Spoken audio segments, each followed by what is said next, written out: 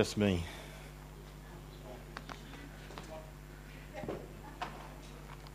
This is my third shirt that I've had on today. I put a shirt on when I got up, then I got dressed to come to church, read through my notes and went and changed that shirt. It was already soaking. And then I think I've made a mistake in putting this shirt on because I think this is polyester and cotton, not just cotton. So I think I'll throw this shirt out when I get home. No, I'm not putting that round my neck, thank you. Thank you for that offer though, that was lovely. You probably have a remote control that can tighten it.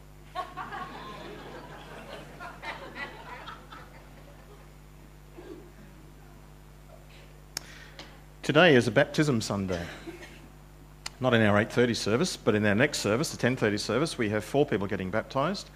A young girl out of our 10:30 service and 3 folk out of our Mandarin service. So God is doing great things both in the Mandarin congregation and in our Cantonese congregation. So 4 people are getting baptised at about 10:30 in the first 15-20 minutes of that service, which would be great because I get to change. And then there were a couple of baptisms tonight, a couple of our young guys who have been in their D teams, Michael and Nick, and have responded in terms of a challenge that was given to them about if you're a follower of the Lord Jesus, then it's a command, you need to be baptised. And they said, well, we haven't been, so they are. And so that's on tonight. So that's exciting to see God at work in their lives. And then there are some other people, likewise, who have said they're interested in baptism, and that'll be put into the new year at some point. We've already started planning for next year, and we've already scheduled in 4 baptism services on the 5th Sunday of each month. So wherever that happens to fall in, March or June, July, August, October, wherever those months are, on the 5th Sunday of a month, we're going to make those our baptism services, and we're going to make them a gospel service so that you will know that. So if you know the 5th Sunday's coming up, then you know it's a Sunday you can particularly invite your family or friends to or whatever. We may schedule some other times for baptisms throughout the year, but there's certainly those 4 where we're going to aim to make them significant times. Rhonda and I head off tomorrow. I have a week away. Rhonda's taking a couple of weeks away. She needs a week away from me. No, she doesn't.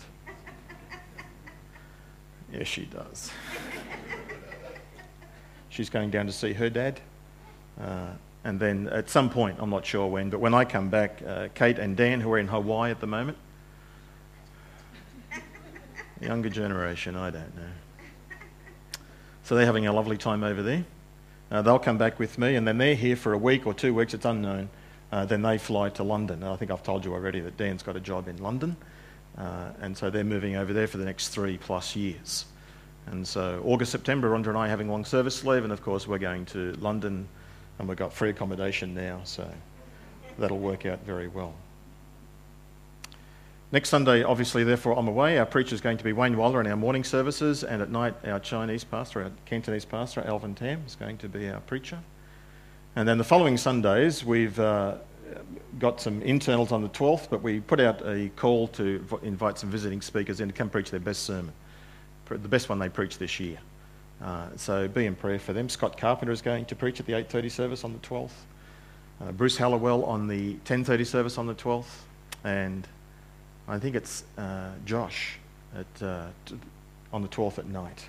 Josh was supposed to be speaking here this morning at 8:30 at this same passage. He was going to do 8:30, I was going to do 10:30 and 6:30, and he rang me during the week. His things got out of control for him a little bit, and he said, would you mind if I did all 3 services at the same message, basically. There'd be some slight changes. And I said that would be okay. So pray for him. And on the last Sunday in the month, 26th of January, I think that is, at night, we have Brendan Cottam. Brendan is our new student in training for ministry. I don't think he's preached before. He's certainly preached at college, and he's certainly done youth talks, but this will be the first time before his church that he'll be speaking publicly. So pray for him. We've got some training to do over January to make sure he's up to speed, and I've asked some of you others likewise to, if you were available, to fill in while we look for an interim as well as respond to the pastoral needs of our church. Passage I'm going to read to you this morning, because it is a baptismal Sunday, but it also is a great passage to read at the end of the year. It's Romans chapter 6. Just the front half of it. because it talks about being under new management. It talks about change.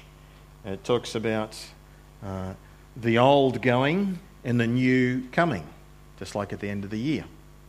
So we're going to talk our way through the first 14 verses this morning, and it has application to us, both in terms of at the end of the year as we face the new year, but also for us on our spiritual journey as we continue to follow the Lord Jesus. So Romans chapter 6, verse 1. I guess by way of introduction, before I read that passage, I should say this, that Paul, in the book of Romans, he started out in the first 3 chapters basically talking about our condition, our sinful condition, that we are guilty and we're in a desperate situation. And that's true for all of us. We're all stained by sin. For all have sinned and all fall short of the glory of God.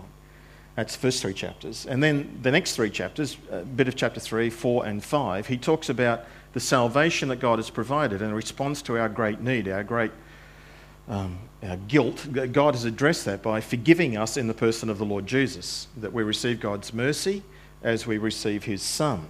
And in fact, he makes a comment at the end of chapter 5 that the greater the sin in a person's life, the greater is the manifestation of God's grace and mercy towards that person, which leads to chapter 6. Paul says, what shall we say then? Shall we go on sinning so that grace may increase? If great sin receives great grace, does that mean we should keep sinning so that God gets the opportunity to show great grace, so that he gets glorified that way? That's the question. That's the logic that Paul's anticipating. Verse 2, Paul says, absolutely not, by no means. We died to sin. How can we live in it any longer? Or don't you know that all of us who were baptised into Christ Jesus were baptised into his death? We were therefore buried with him through baptism into death, in order that just as Christ was raised from the dead through the glory of the Father, we too may live a new life. That's the point. We are called, been enabled, empowered to live a new life. Verse 5. If we have been united with him like this in his death, we will certainly also be united with him in his resurrection. For we know that our old self was crucified with him, so that the body of sin might be done away with, that we should no longer be slaves to sin, because anyone who has died has been freed from sin.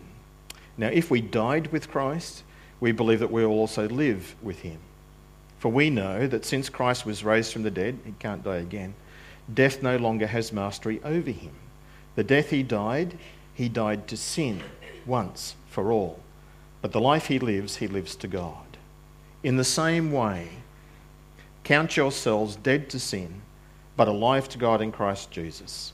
Therefore, do not let sin reign in your mortal body, so that you should obey its evil desires. Do not offer the parts of your body to sin as instruments of wickedness, but rather offer yourselves to God as those who have been brought from death to life, and offer the parts of your body to him as instruments of righteousness. For sin shall not be your master, because you are not under the law, but under grace. Let me invite you to bow with me. Let's pray. Heavenly Father, we thank you that you have watched over us each step of the way throughout this year. And on this, the final Sunday of the year, we continue to find ourselves in your presence, continue to find ourselves looking to you, continue to find ourselves hands to the plough and following the Lord Jesus. Thank you, Lord, for your word and for your spirit and for one another. And we pray that your spirit will take your word and you might shape us, that we together might be your community. Speak to us, Lord, shape us, speak into our minds, our hearts, and our wills. We pray in Jesus' name. Amen. In the next service and tonight, I'm going to take a few minutes and just talk about baptism. That there is a threefold commitment to baptism. There's something God does, there's something we do, but there's also something the church does. There's something we do, we have to repent and believe. There's something God does. He sent Jesus to die on the cross, the Spirit to convict us, and he forgives and cleanses us from our sin. But there's something the church does as well. And the church's responsibility is to actually baptise and to incorporate.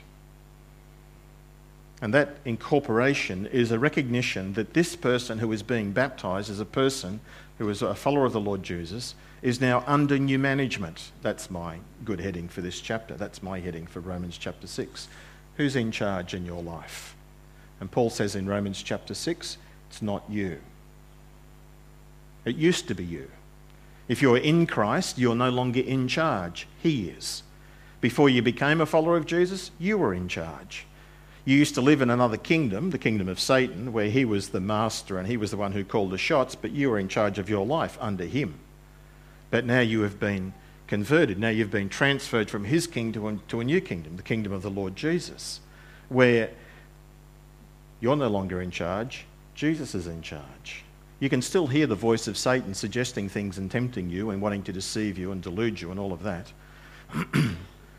But you don't have to obey him now. Jesus is now in charge of your life. He's the new manager.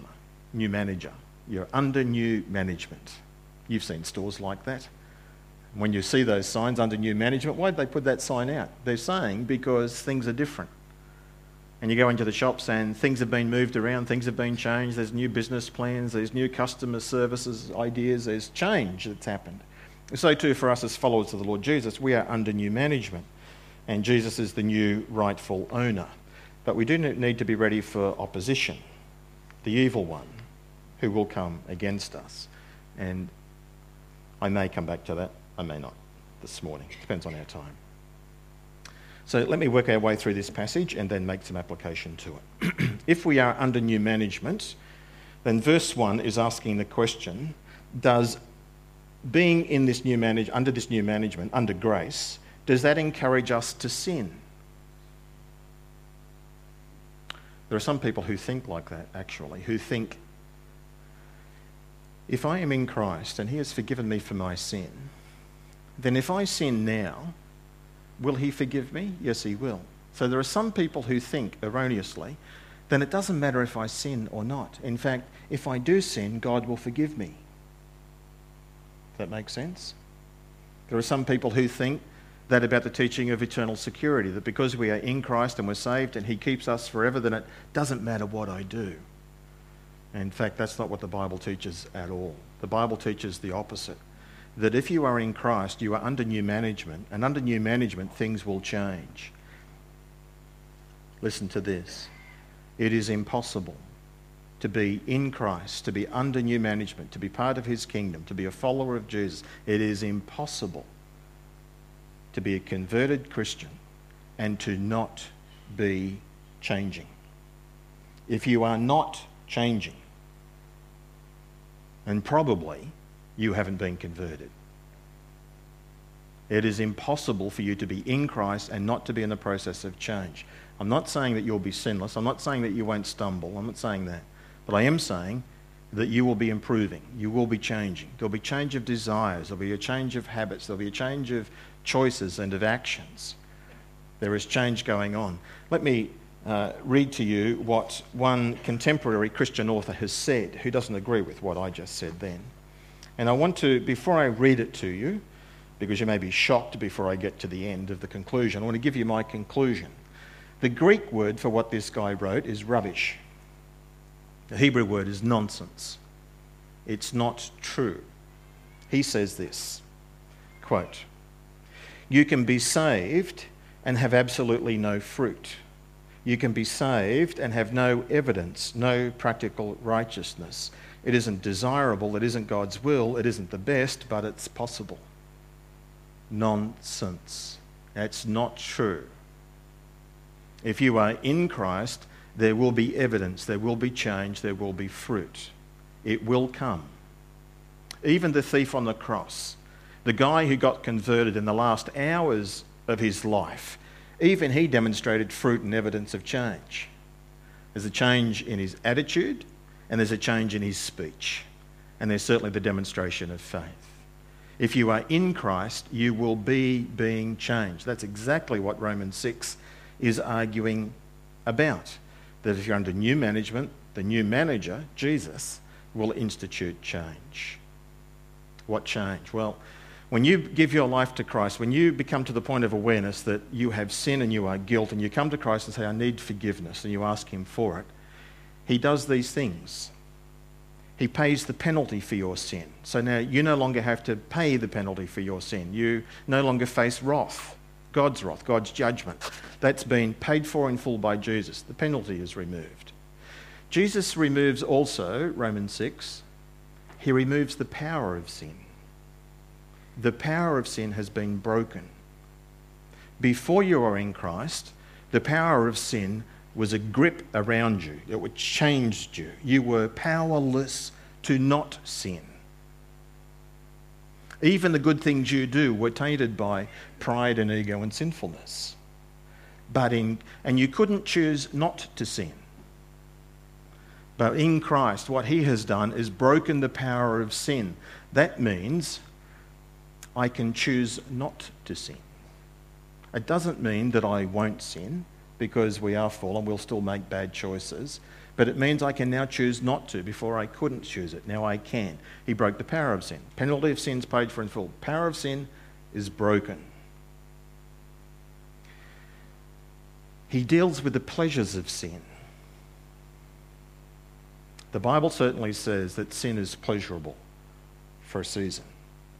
The evil one deceives us. He thinks that he cons us into saying, if you engage in this activity, or if you imbibe in this particular habit, whatever your particular sinful course takes you in, that you will find pleasure in it. And you do, temporarily. But now that you are in Christ, you will find that your pleasures in sin will be changing. For some people it happens very dramatically, for other people it's a very slow process, but you will find that it's changing. That sin won't deliver the pleasures as much as it used to before. And like I said, it's all varying for all different sorts of us, but you will find that. In fact, the more you are obedient to Christ and filled with his Spirit and following him, the closer you are to him, the more you will find that to be true, that sin will not be attractive. So if in your particular part of your journey you're finding sin attractive, there's a clue. Something's not right in my relationship here. Something's not up to date in my obedience. He dealt with the penalty of sin, he dealt with the power of sin, he's dealt with the pleasures of sin. And one day, as this verse says, verse 12, not until this mortal body is removed, not until we die or until the rapture when Jesus comes again and we are transformed, not until this mortal body is dealt with, then he will remove the presence of sin. The presence of sin. But at the moment, it's a bit like this. Here, before I became a Christian, there is sin around me, sinful influences around me, but there is also sin within me. It's a force and a power within. And I am caught in sin. I'm chained to sin. I'm under the dominion of sin.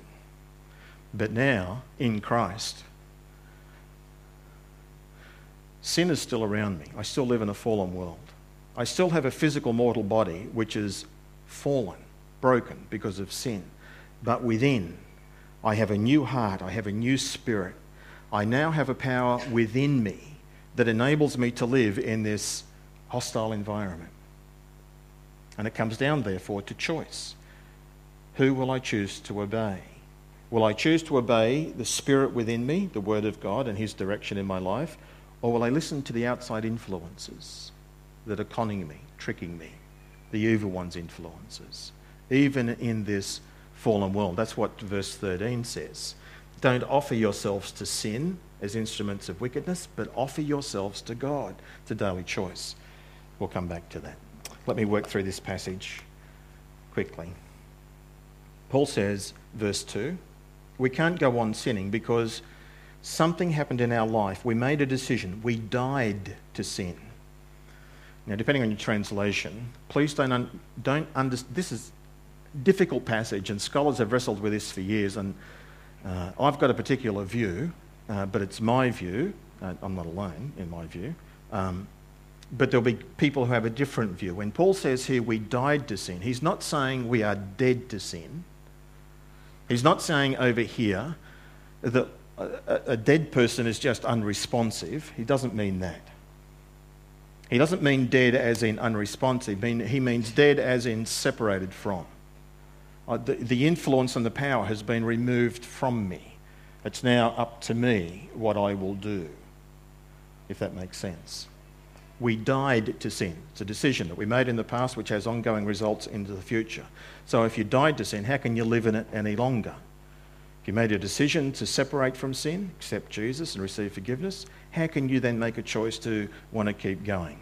If I made a decision to give up Zero Coke, how can I want to go out and buy Zero Coke? If you made a decision, it has ongoing consequences. And then he gives the illustration of baptism. Well, don't you know that all of us, as followers of the Lord Jesus, who were baptised into Christ, were baptised into his death? This is the symbolism of baptism that we understand. That you come into the water, your old life is behind you, and because you have died to your old life, you're saying goodbye to me being in charge of my life, and I'm inviting Jesus to be Lord of my life. Goodbye to the old. I have died to the old way. What do you do with someone who has made that choice? You bury them. Someone who has died, you bury them. That's what we do in the water of baptism. We put them under the water. They are buried. But then just as Jesus rose from the dead, so we rise from the water. But we rise into newness of life. That's why I think immersion is the correct understanding of New Testament baptism, because of this picture of what's going on. And the whole point of it is that we may live a new life. Verse 5, if we have been united with Jesus like him in his death, if we have been identified with Jesus like him in his death, we've accepted his death, we will, future, we will certainly also be united with him in his resurrection, at our resurrection. We live between the cross and our resurrection. We're in this in-between zone. Verse 6. For we know that our old self was crucified with him, nailed to the cross, a little bit more than wounded, but not completely removed, crucified with him. Why? So that this body of sin might one day be done away with in the future, at our death or our rapture, our resurrection. That we should no longer be slaves to sin here and now, because anyone who has died has been freed from sin, severed, set free in this life. Verse 8. Now, if we died with Christ, we believe that we will also live with him in the future. For we know that since Christ was raised from the dead, he cannot die again. Death no longer has mastery over him. We identify with him. Therefore, the death he died to sin once for all. The life he lives to God. And we are united with him. He died to sin, we died to sin. He lives to God, we live to God. That's the point. And now the application. Verse 11. In the same way, count yourselves dead to sin, but alive to God in Christ Jesus. The Apostle Paul is saying for us here, there are three key words. There is something for you to know, there's something for you to count or to consider or to reckon, depending on your Bible translation, and there is something for you to choose, something for you to hand over. In verse 6 and verse 9, he says there's something for you to know these truths, that Christ came into the world, that Jesus died, and he died for sin and he died to sin, that he rose again from the dead, that he ascended, that he lives for God and with God, and that we are identified with him. That's something for you to know, so that when you wake up in the morning and you don't feel like following Jesus, there are things for you to remind yourself of. That I am a follower of Jesus. I don't feel like following him closely today. I want to go do my own thing. But I am to know this truth to affect my mind. Verse 11, then I am to reckon or to consider. And I am to have the mental attitude in my heart to count myself dead to sin. No, I won't sin because I am in Christ. It's up to me to listen to him and to make a choice. Not to listen to my feelings, but to listen to his word, to listen to the influence of Spirit in my life. And I am to make a daily choice, verse 12 and 13. Not to offer myself to sin, but to offer myself to God. It's a military analogy. It's me presenting myself to him for service, that here I am, Lord, fully available. I place myself at your disposal. Something for us to know, something for us to consider, something for us to choose to do. We are to build our lives on these truths. Jesus said, if you continue to obey my teaching, then truly you are my disciples, and you will know the truth, and the truth will set you free. That's the truth, that we have been transferred from the kingdom of darkness to the kingdom of light. That sin's dominion over us has been severed, it's been broken. We don't have to sin. We can choose not to. Not by willpower, but by his power, because he has been at work in us. This new thinking is to replace and to affect my daily choices. The reality is, as we live over here following the Lord Jesus, with all the influence of the evil one around us, and he works directly and through his spirits, he also works through people, outside people. He can also work through one another, through Christians. He has a multitude of ways, he's an expert at it.